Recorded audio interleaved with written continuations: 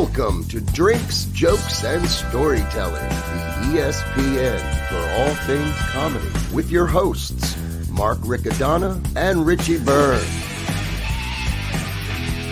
And now, grab a drink and welcome Mark Riccadonna and Richie Byrne.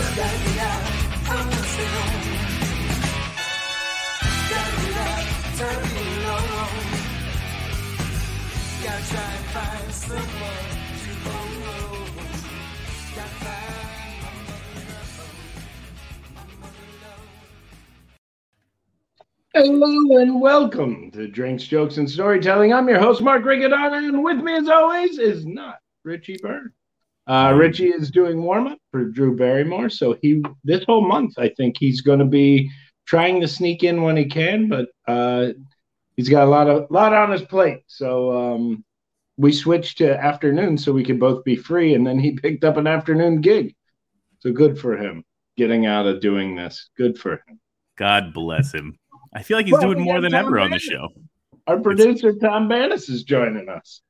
It's true. I'm excited to be here. We've had so much going on. If anybody hasn't checked out all those past episodes on the YouTube channel, you definitely want to do that now. We've got so many clips going up recently. We've just eclipsed that 4,000 hours of people watching us. So join the crowd, and we need those subscribers. We're trying to get over 1,000 on there to add to it. You've been on the go like crazy lately, my friend. You're out and about gigging everywhere. I haven't stopped. It's stupid. Like I'm actually, today was the first time I got to sleep in without somebody knocking on the door asking me to entertain them. I was just in Texas. Dude, I'm so exhausted. I think I aged like 5 years in a weekend. And I can see it on your face. I can see it. Yeah, and now I'm supposed to go to New York City and audition for a theater company. So that's exciting. I'm going to go in. They're going to be like, yeah, if we ever need a grandpa, I'm sure we can find a role for you. Theater. That's interesting. Theater is always about like all singing and such, and I feel like that ties into our co-host. I love your segue, but not me. I don't sing. That's true. That's why we brought this other gentleman out with us today. Not only is he very funny in his own right, but he's also an incredible musician. Let's welcome on Justin Gonzalez Tenor. Justin, how you guys doing? Good to have you with us. I'm digging those glasses, man. Thank you. It's because my eyes are still tired. I'm not used to waking up until the crack of noon, so actually being functional at 2:00 in the afternoon, this is a morning show for you. Yeah, absolutely. This is Ellen DeGeneres with less beatings. Just slightly. And the morning is MOURNING. I'm mourning that I'm still not hugging on my pillow, but it's great to see you guys. I feel like, my goodness. Well, Mark, you and I have done a couple of things together relatively recently, so that's been nice. But Tom, I haven't seen you in a few months, man. I know. Yeah. I'm just a creepy voyeur that's been watching you two work together in the videos of it all. Oh, my. But I loved your show. You guys did an incredible Laugh Pack show that was very reminiscent of the Rat Pack. Mark was spot on with his Dean Martin look. Well, I had the drunk part down. Michael DeMar just said he jumped in. He thought he heard that he's doing Drew Barrymore. He is, but not in the good way. He's just warming up the audience. Sorry, I misread that. He's like, wait, he's warming up Drew Barrymore? My goodness. Either how high has Richie come or how far has Drew fallen? I heard she needs a fluffer for that show. So. Good position for great. Richie. Thank you, Michael, for tuning in. We have a fellow Floridian as our guest. Oh, indeed. Yeah, Michael's out of Florida, if you guys remember. But I'm excited to bring him on. I've heard this guy's name from several comics that I should get to know this guy, that I would love him. And, of course, my hard head, I never remember. And then I worked with him, and even the guy, Brian at Side Splitters, was like, oh, my God, this is going to be the perfect weekend. The two of you together is going to be so much fun. And we worked together, and then I emailed my two friends that literally just told me to look him up, that I literally said to J.D. Shapiro, have you ever met this guy, Steve? And he goes, yeah, you moron. Scroll up about 2 days ago when I told you to look up Steve. And I forgot. I wanted to bring Christy on as a special guest, Christy Miller, who's on a lot, to surprise Steve, but I completely forgot because of this Texas trip. But our guest today is Steve Simone, everybody. Steve. Hey, guys. Hey, how are you? We got play on music. This is awesome. Okay, there we go. JD, by the way. Shout out to our buddy JD Shapiro. Oh, I love it. He came on. He was supposed to come on one episode, and he ended up doing about 5 in a row because he just had so many stories. Yeah, he's worked with legends. Yeah. He had coffee in George Lucas's kitchen. He was best friends with Stan Lee. It's like, who are you, dude? Mel Brooks made his first movie. Yeah. And he's a normal dude from Jersey. That's why I love him. Dude, I miss him. Now he lives in Spain, right? Yeah, he's in Spain. He's kicking ass. He just did a new short film that I got a chance to watch, and it's winning awards everywhere. The guy's really he's kicking ass, but he says he misses us, so that just goes to show you. We all think, oh my God, I'd do anything to be there. He wants to come back and just do stand up. I get it. Yeah. So, Steve, you're originally from Philly. Which part? I'm not from the city. I'm from a beautiful place called Delaware County, Pennsylvania. Delco. It's so funny that, like, I left Delco 20 years ago to head to LA. And now, since I left Philly, it's like everybody knows exactly what that means. Everybody in that region knows what Delco means. And for people that don't, it's kind of like where people work jobs that they hate to support people they love. That's how I always describe it. Wow. It's kind of like a Springsteen song without the guitars. You know, it's just like let's just go to Wawa and get a coffee. That's Delco. Well, I like that Delco stuck with that because where I'm from in Youngstown, Ohio, is like a Springsteen song, but I go back to visit my parents now. It's just Guy Fieri and Kid Rock. Are they from there? Oh, that's no, right. But it's just white trash. Youngstown, like, isn't that Dean Martin's area? Yeah. Like stomping grounds. Yeah. Have you ever hung out with Tony Hinchcliffe? I think that's his. He's from there as well. What a small. I never hung out with him. The two guys that I know from Youngstown that are, I actually got to hang out with was Boom Boom Mancini, who boxed. Really, Boom Boom Mancini? Yeah. Legend. God bless. And then Mike Vecchione. I don't know if you ever got to work with Mike, but I love him. With Ari Shaffir. Like, what a nice guy. Yeah. Cool, dude. Why is there so many funny people from Youngstown? Because they'll do anything to get out of there. Gotcha. Oh, man. So you grew up in Delco, and what was your path? Like, what was, as a kid, because you have so many great stories of your childhood that you tell on stage. You have brothers, and you're growing up in this family. What got you? What were you into, and then how did you get into comedy? I think I was always into comedy.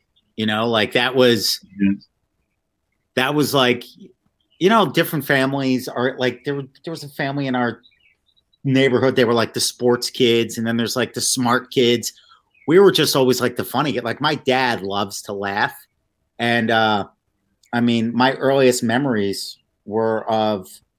I mean, I grew up in the perfect pocket for comedy, and I mean, I honestly can remember my parents dropping me off at my grandmother's house when I was a baby so they could go see Richard Pryor at the Latin Casino. Oh, wow. Oh, no way. Yeah, like my dad loves comedy. Like I remember one of his prized possessions that he'll tell the story to this day about when he met Henny Youngman in a bathroom. Oh, and wow. Henny Youngman's business card was a picture of these two cleaning products, Pride and Joy. And he said when he met Henny Youngman, he said, "Hey, take my Pride and Joy." And my dad was like, "This is the greatest thing ever." And like one of my dad's biggest regrets, I'm sure he's got plenty, but what he talks about is Henny Youngman said if you ever want him to do a gig, he would come by the house. And that was a real thing. Like those old school comics. I think back in the 70s for like $50, you could have had Henny Youngman show up and just say, "Take my wife, please." And then that's it. Like, wow. Yeah. Like my dad called the number on the card. He thought it would be like a voicemail or something. And he actually talked to Henny Youngman's wife. Wow. Yeah. So that is awesome. Yeah, I grew up in a comedy house. So, and I grew up in, the 1980s were just such a wonderful time for not just stand-up comedy and the explosion of stand-up, but like cinematic comedy. Like, yeah, so many good movies. So many good movies. I don't know how to do it anymore. Saturday Night Live was great. Sketch comedy, comedic film, sitcom, stand-up. It was a glorious, glorious time to be alive. Yeah, I find it interesting that now comedies, they don't have just regular comedies. Like, you remember going to a video store and there was like comedies about everything. And they weren't necessarily like movies that came out to be blockbusters. Like, they came out just to be the funny movie in the theater that week.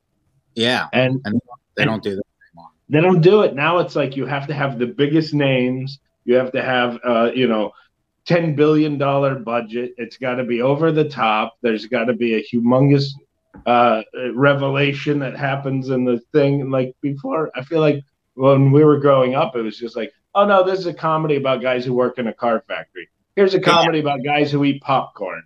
Yeah. Like Gung Ho was great. Yeah. Great. Oh my God, dude. The car factory. So funny. Michael Keaton, that guy, what a powerhouse. Yeah, but I think that's coming full circle again, because now it's because we're used to the mediums we were used to, and that's where the big blockbusters are released. But now it's all streaming, so all these regular comedies that are hitting them are coming across on like Amazon Prime or Netflix or this or that, and the youth is able to see so much more. We're in a golden era of mini series that aren't necessarily real events. Like, there's a lot of good mini series shows. Like right now, that show Hacks. That's on HBO. It's like basically like a Joan Rivers type comedy, hires like a young hipster to help work on her act. And it's pretty good. Like there's a lot of these like mini series shows that are pretty good, but storytelling's changed for sure. For sure. Like with the advent of streaming, why tell a 2-hour movie when if you like the characters and you can put them in cool situations, tell it over 10, 12 hours. And then the opposite of that too. Like, I think a lot of kids, instead of going to comedy movies or watching sketch comedy, it's TikTok. Yeah. It's really sad, the attention span. Yeah. What kind of Andy, but yeah, what can I consume in 30 seconds? Yeah.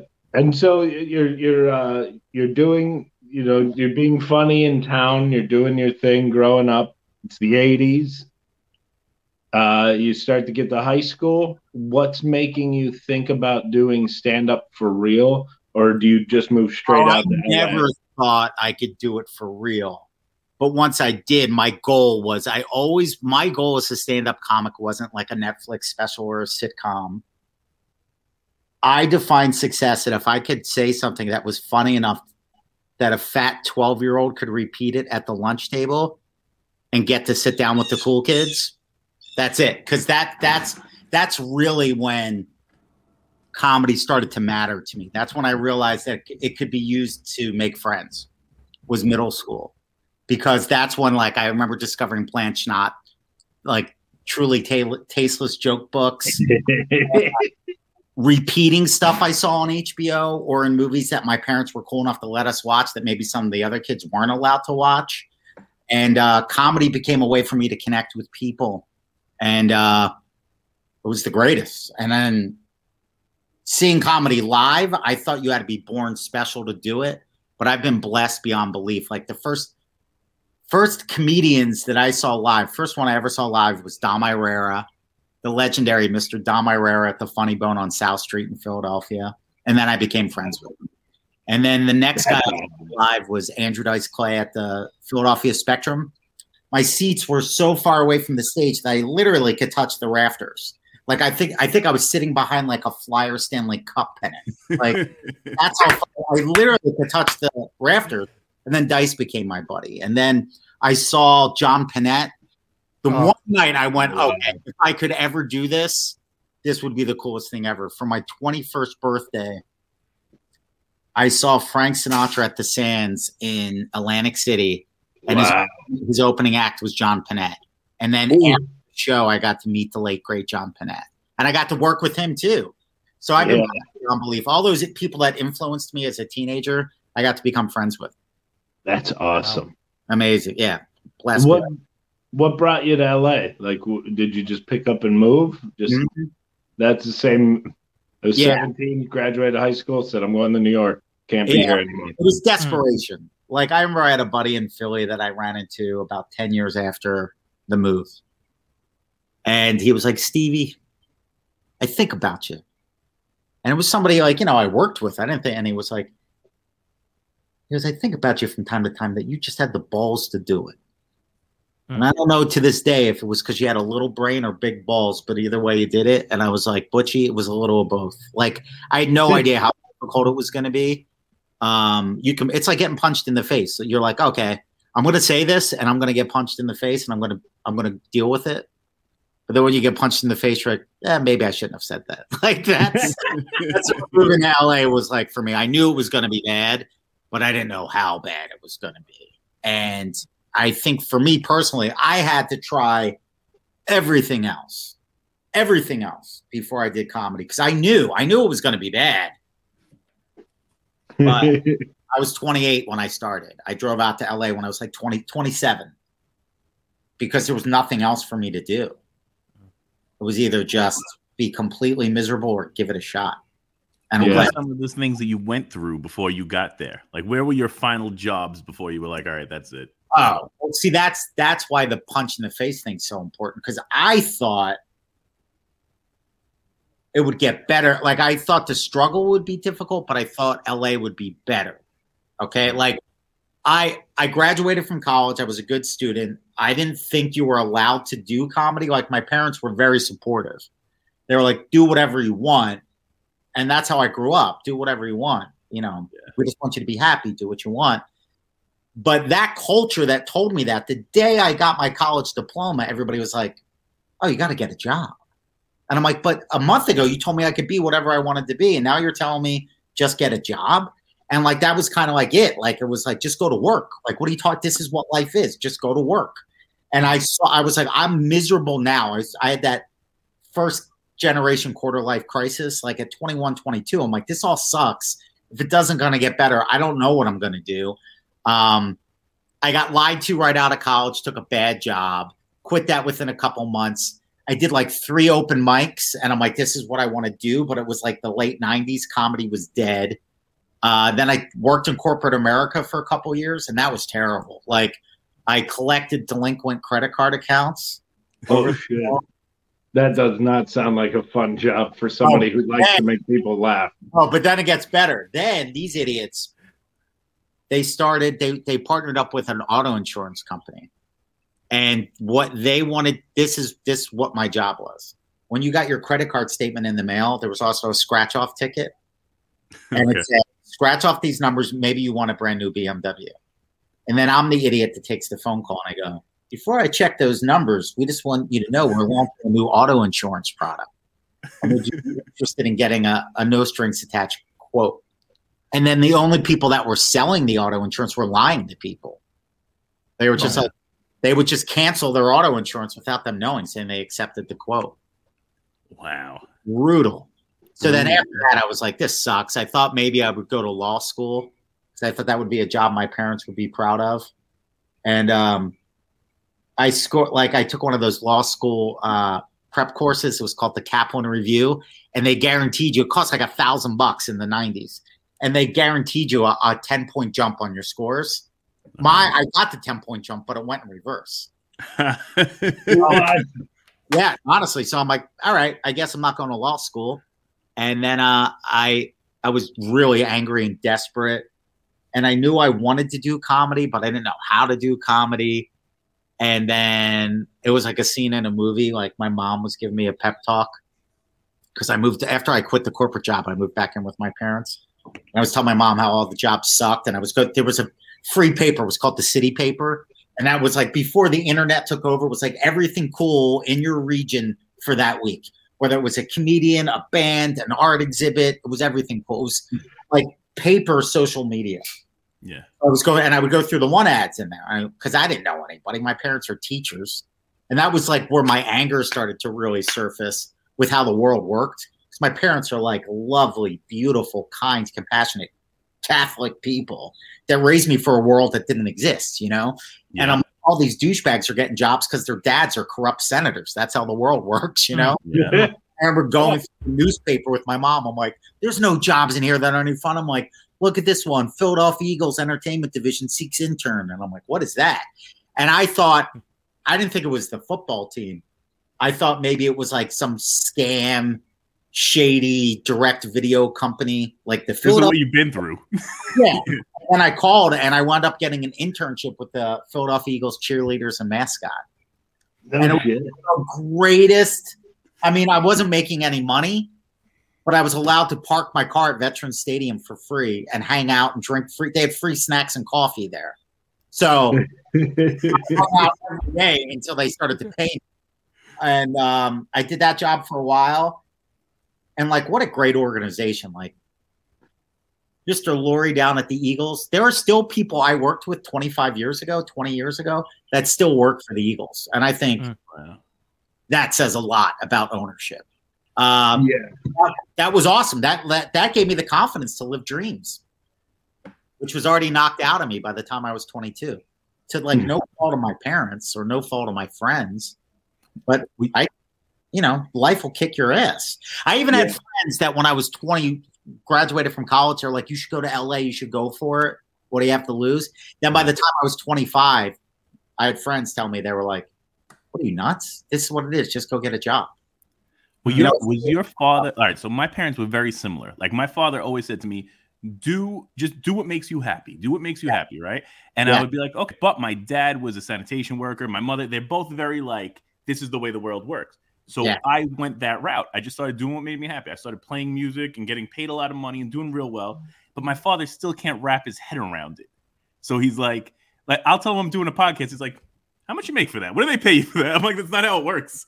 You got to do all this. My parents are so supportive. I think not that my dad was miserable 100% of the time, but when I saw doing what you didn't want to do, the effect that has on you. And I'm like, I don't want to do that. Yeah. And so my parents, everybody's really supportive. The only challenge I have is like with the woman that I'm dating, she doesn't understand where free time begins and work ends.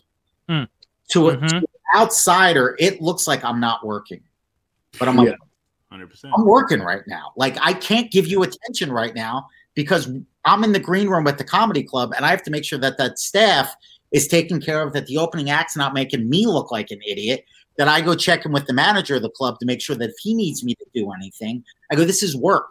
We're on the road, but this is all work. I know it sounds like I am on the phone with my friend. It's 100% my friend. But guess what? What we're talking about will lead to money for us. Yep. Maybe not in a week, but 3 years from now it might. It's all work. Yeah, it's that thing that it looks like show fun, but it's actually show business. Yes. You know, my girlfriend actually just came down. I did a show down in Margate with my original music trio this past weekend. Cool. And my girlfriend came down with me for the first time. She's seen me do, a couple of things. She actually met me as a person and didn't know me as an entertainer, which is awesome. But she came down and she brought her daughter with her, and she realized, like, okay, we're there at 11 a.m. for a 12 o'clock sound check, for a 2 o'clock downbeat for the show, and we're not leaving until 6 because I've got to wrap up all the cables and the sound equipment and all that. She goes, wow, this is like a lot more than just that hour show I thought you did. You don't just walk up on stage and tell your ha-ha stories and sing your high notes. Right. Let's also not forget the amount of years of training, learning the songs. People think that this is easy. And especially when I get writing work, they're like, yeah, you just sit down. You probably knock this out in a day. It's like, I don't know if you know how this works. Remember doing homework? It was hard. Larry Kasdan's quote on screenwriting: it's like having homework every night for the rest of your life. True. Dead on. And then the other thing is, to your point, Mark, I don't think people realize the amount of dues it takes. Like, yeah. And I'm grateful for it, man, because it could either make you better or bitter. And somehow, through the grace of God, I became a more compassionate person because I got my ass kicked so much. Yeah. I understand it when they're not compassionate. I understand it. Like, I know a very successful comedian that would like brag about getting paid in cash and being mean to clubs and theaters because of the way he was treated on the way up and the frustrations of just hearing no for 5 years, 10 years, 15 years. Like, I worked 2 jobs in LA, minimum 2 day jobs in LA for about 10, 11 years, nonstop, in addition to acting class, in addition to writing, in addition to stand-up, in addition to going, oh, I can't come into work tomorrow because this comedian's going to let me do a gig with them 5 hours away. Like, yeah. It was brutal. Like, I was talking to my girlfriend's dad, and he's so cool because he's like a blue-collar dude. And he loves the fact that I get paid to do this.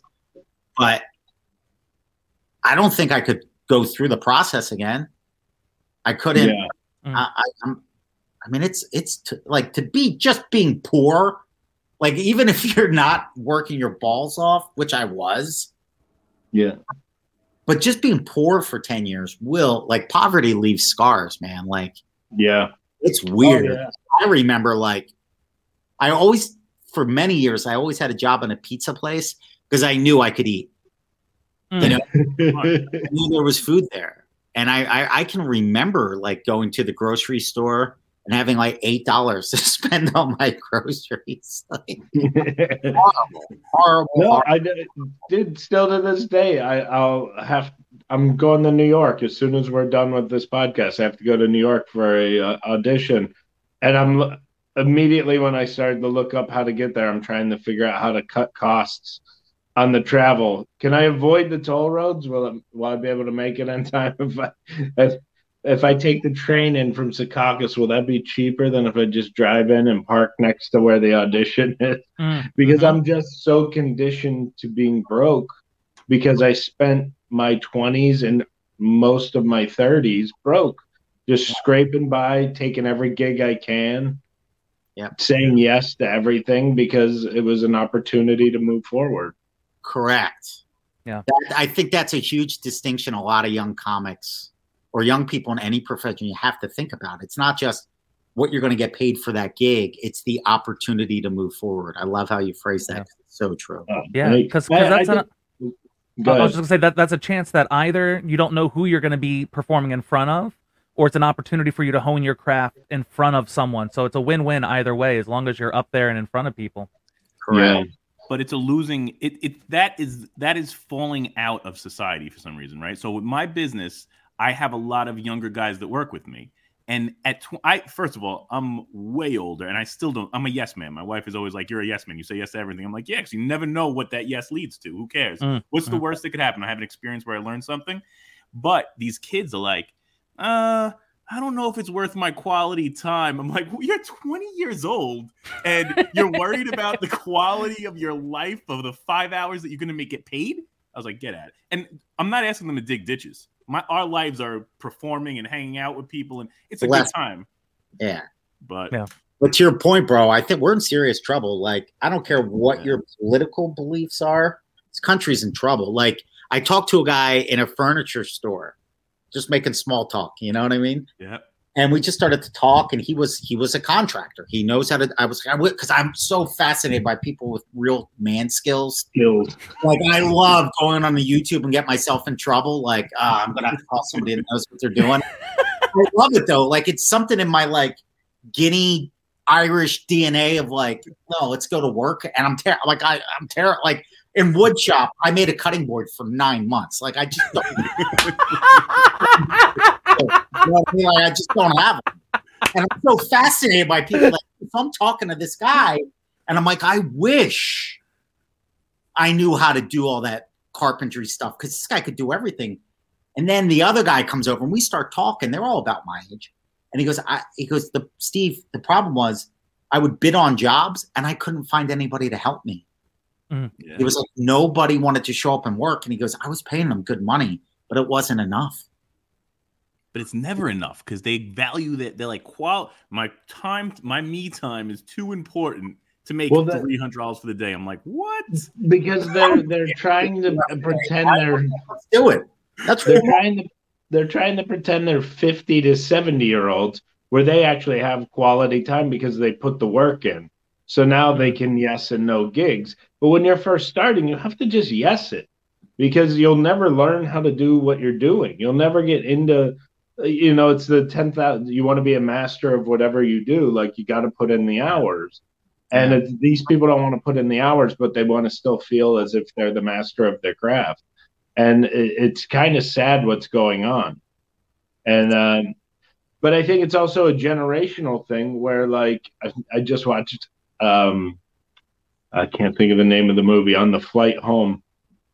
But it's like the dad was like lucky to have a job. He was lucky to have gotten, a house. He was lucky to have, the kid grew up in the house and thought, dad's a sucker. He's working for the man. And I want something bigger. And it's like, and he was like shitting on his dad. Meanwhile, it's like, dad could have been homeless and not done anything, or not, been free or whatever. And so this kid's kind of like a dickhead, like, you're supposed to be rooting for him because he's trying to better himself. But at the same time, you're like, what a dickhead. Like, your dad, you have to look at like the people that paved the road you're walking on. And I don't think enough people do that. Amen. I think you're absolutely right. And when did having a job, when did that become like something to be embarrassed about? Do you know what I mean? In LA, there was almost like this culture, like, oh, you have to go to work tomorrow. I'm like, yeah, dick. My I worked a graveyard shift at a gym. I did telemarketing. I did PA work. I did craft services. Anything where I could get a job, another $50, I'll do it. I worked every job at the Comedy Store, everything. But there's almost like this mentality where people, they don't want to earn it. Well, well, we were just talking about it a little bit ago about TikTok and YouTube, and even what we're doing. If you do that 1 30-second video that's going to get you famous for the next 5 months, and you're going to get the however many million followers, and you're going to get the branding and the advertising and all this and the sponsorship and so on and so forth. That's what everyone. I cannot tell you, when I was teaching, I taught as an assistant band director for 4 years. Wow! How old were the kids? 5th grade through 12th grade. Oh my gosh, you're a saint. You're going straight. Oh my God. God bless you. That's amazing. in Philly, 16th and Vine, brother. Okay, Center City, Philadelphia. Are you fucking kidding me? Anyway, so I taught, and I cannot tell you. Whenever we would ask, especially the younger kids, what do you want to be when you grow up? I want to be a YouTube star. Yeah. I want to be TikTok famous. And be like, how about a plan B? Yeah, it's like that's the theme of everything we're talking about right now, and we're talking about the younger generation or the young person in the scenario. None of them ever want to be a master of their craft.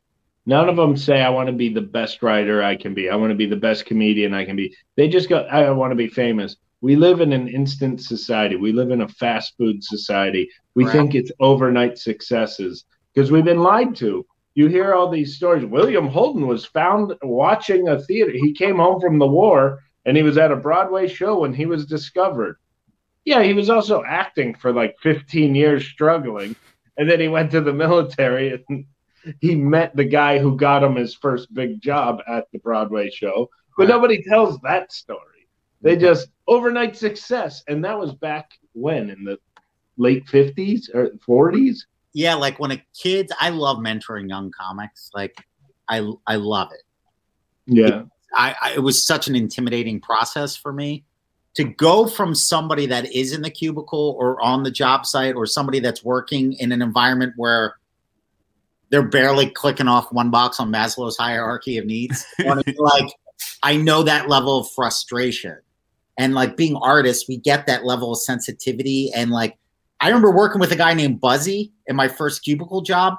Buzzy had just gotten out of the Navy. He was the greatest guy ever. And he was thrilled. I remember him holding up his paycheck like out of a movie. He was like, would you look at this? And we got full bennies too every 2 weeks. I'm on top of the world. And I was thinking about ways I could kill myself on the way home because I knew I couldn't do that for another 40 years. Yeah. But we're different. We're all built different. And like when I meet somebody that's built different where they just can't do that normal thing, I'm like, how can I help? Okay. And I will say this, and this is not a knock, but over my 20 years in the Comedy Store, I can't think of anybody. I would explain the open mic system to the kids, the whole process. And I know things maybe did change the last couple of years when the Comedy Store was the hottest club in LA. But for a good 15 years, when I could get kids spots on the open mic, then it became impossible to, 10-year vets couldn't do an open mic there. But I would explain to people, you just have to hang out, show up every week. Just keep on showing up. That's it. Number one, just keep showing up. Yep. Nobody came more than 3 weeks in a row. Whereas for me, Pauly Shore walked me into that club. It was his mother's club. Pauly Shore walked me in, and it still took me 8 years. Wow. 8 years of showing up before I got paid to do comedy there. Wow. I showed up every week for 8 years for nothing.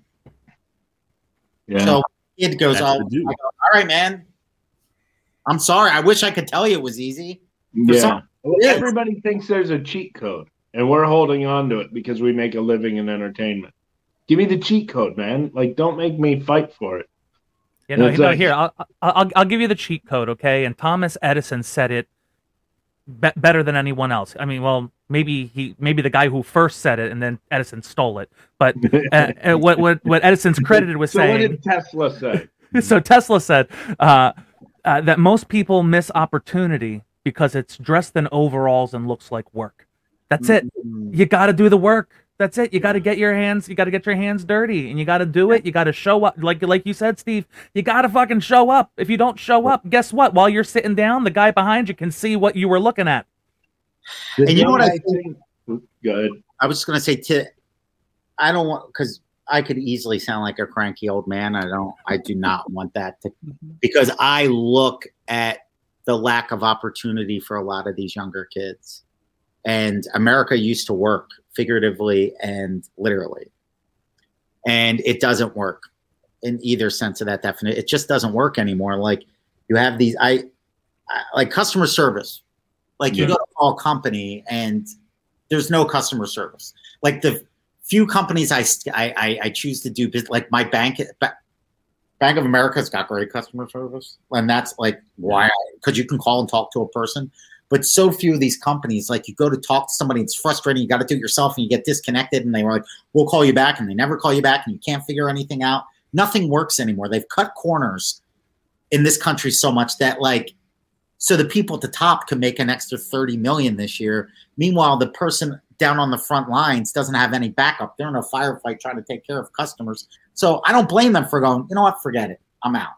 Let me go get my 600 UBI. I get it. Because the opportunities aren't there. Yeah. And everybody's too good to do the job they're hired for. It's like and the comedy club's a perfect example. Every MC should be featuring. Every feature wants to be a headliner. Every headliner wants to have a TV show. Every guy who has a TV show that comes back to comedy just wants to be a funny comic again.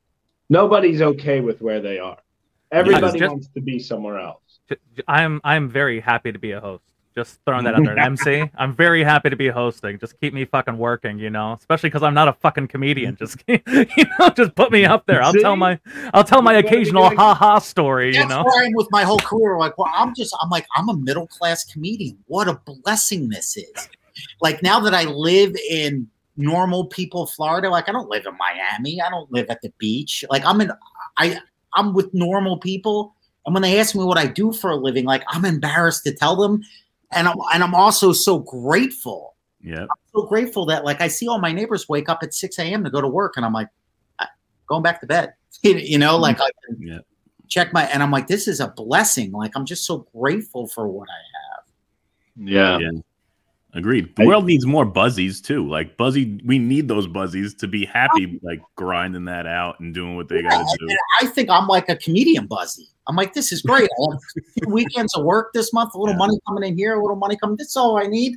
I don't want famous. Ugh. A giant breakthrough. A giant breakthrough I had was when I realized doing the work part of it is what makes me happy. Amen. You put me on and working on a project or working on a bit or whatever, it makes me just as happy as the performance. You don't even care about the paycheck. Like I remember when I started to get to the point where I could do stand-up comedy opening up for friends. Not with like people that are mentors, but legitimate peers, friends. Buddies, yeah. I was walking out of the club without picking up my check. They're like, Steve, did you forget anything? I'm like, got my keys, got my phone. No, I think I'm good. Thanks so much. They're like, we got to pay you. And I'm like, oh, that's right. I started to work like in television where people pay for your lunch. I'm like, I get to laugh with buddies and we get free Chinese food. This is the greatest, like, it's like a rich kid's birthday party. You're like, whoa, you guys had a good call? Like it was the greatest. It's a blessing. It's all a blessing. It's so easy to lose focus of that. But dude, I remember one of the best pieces of advice Andrew Dice Clay ever gave us when we were all door guys at the Comedy Store. It's like a Tuesday night, I would say the summer of 2002, July 2002. And it was probably about 12:30 in the morning. Comedy Store back then was dead. It was a ghost town. There was probably 5 customers in the room. We're all hanging out in the back. And I remember Dice saying, if you're not having fun now, get out. It was like so dead on. It was like, this is the whole reason to do it. It was like, it's a school night. You're out with your buddies. It's 1 a.m. You're laughing your balls off. Everybody else you know is back in bed, miserable, thinking about the terrible job they have to go to tomorrow to pay for the house they can't afford. He goes, if you're not enjoying this, get out now. He goes, this is the paycheck. Yeah. And he was right. You know, it's funny. He's not a well-known comic, but the same situation. It was all the guys who were like, you know, just grinding it out and just getting the shittiest spots on the night or whatever. And he looked at us, and he was like a paid weekend guy. And he looked at us and just said, just remember, one day you're going to look back at this as those were the days. Because we were all like kind of miserable, even though we should have been appreciating every moment instead of, you know, bitching. And these were the salad days, kids. It's cool. I love how positive you are. I think you're a rare person in this business. Every night coming in when I worked with you in Tampa was like, I can't wait to see Steve, because he's going to have a big smile on his face. He's going to be talking about something fun. He's going to go on stage and have fun. I'm starting to not like or appreciate the guys who go up and are just the miserable, too good to be there. I can't be around it. And the reason why it's so funny to me when I hear positive, and it's so fun when people say, oh, Steve's so positive. Like my brothers are like, you are not positive. Like it's people, but it's two different sides to the same coin. Like I'm positive because I know how miserable everything is. And right now, if we make this choice, like I'm in a backyard. I never thought in 20 years in LA, I would ever have a backyard. I thought I would need a sitcom to go into syndication just to have a backyard in LA. Yeah. I moved to Florida and I'm like, oh, I don't have to make it. I could go scoop ice cream at Walmart and afford this house. This is awesome. About that. Like I get to fly to Philly tomorrow. I'm probably going to break even on the gig by the time I pay for my car and pay for my hotel and pay for a sandwich. But I get to see my brothers. I get to make people laugh. I get to go see who's at the show. And it's going to lead to another gig. And who knows? And I'm going to hang out with you, Mark, and we're going to have some laughs. And maybe we'll go down to Geno's and sit in the VIP seats. And maybe that's what we'll do in Christmas when we come back, because we'll be nice to everybody that we meet. And like, I've been around people that were freakishly talented and they had everything I thought I wanted and they were so miserable. And I went, well, that's not it. It's not supermodels and cocaine and fast cars because they want to kill themselves. And I'm like, then what's it really about? And dude, I got so miserable. I had a complete breakdown in my early 30s that I started going back to church. I'm like, I don't have any other options. People go, why are you so happy? And they go, if you tell me it's Jesus, and I go, all right, I'm just not going to tell you, because they haven't gotten to that point yet. But when I am on the phone now, what COVID's done is I'm talking to friends of mine, and they're so miserable that I get excited. I'm like, ooh, maybe they're ready for a breakthrough. I'm like, are you so miserable that you're ready to see the beauty in everything? Yeah. I think that's what it takes sometimes. You have to just keep on getting humbled. So you go, wait, I can't do this. It all does suck. God, what a Yeah. I got. You keep on digging, and then you're like, whoa, there's something beautiful in here. You gotta let me know if you guys are getting steaks tomorrow, because I'm coming just so I can give you a hug, Steve. Jesus Christ, man. It's good to know that there's people like this in the industry, though, because Right. so often you run like you're saying, Mark, you run into people, they're just miserable sad sacks, and you're just like, you get to do this. And you know what's You so get to do sad? this. That somehow people said that was the cool thing. Like, Yeah. you're better for being miserable. I remember when I started to do comedy, everybody was so negative that the more you complained, the more people thought you were a genius. And I Yeah. started to go, wait a second. If I keep this going, I'm going to blow my brains out. Like, that's Yeah. there's no genius in that. And I remember, like, at least my generation of comics, everybody went through their Bukowski phase. And they were like, oh, this guy's so miserable, he gets it. I'm like, no, this guy's an idiot. He's Yeah. so miserable that he doesn't get it at all. I Yeah. remember being early 20s and realizing that. Bukowski. I'm like, yeah, if the little things, a snapped shoelace will send you to the nut house. I'm like, what about surprise donuts? Will you walk into a room and you just walk in and there's fresh donuts and anybody could have one? It doesn't have to be your birthday. You don't even work at the office. And they're not like chain franchise donuts. They're for some Korean guy that only has one thumb, and it brings him joy to see them bubble perfectly before he pulls them out. And you know what I mean? And you're like, you can get seconds because everybody's in the office is because it's LA. And then they go, we've never seen anybody enjoy a donut like that before. And I'm like, yeah, because that's how miserable I've been.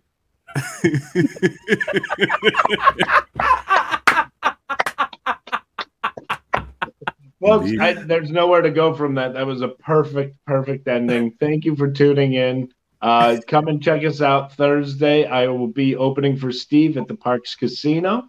We'll be doing Joe Conklin's comedy show at the Parks Casino. It's going to be a lot of fun. Come out, stick around, have a drink. We'll hang out. We're going to have some laughs. And thanks for tuning in. And Steve, we're going to have you back on because this was just this is something I really needed. It was a shot of adrenaline that needed to get in me. Me too. I feel like I made friends. I can't wait to hang out with you guys. Same. I might have to come to Philly now to see the show. Come on, let's have some laughs. I think Come down. Hey guys. Have Bye. a great one. Night, guys.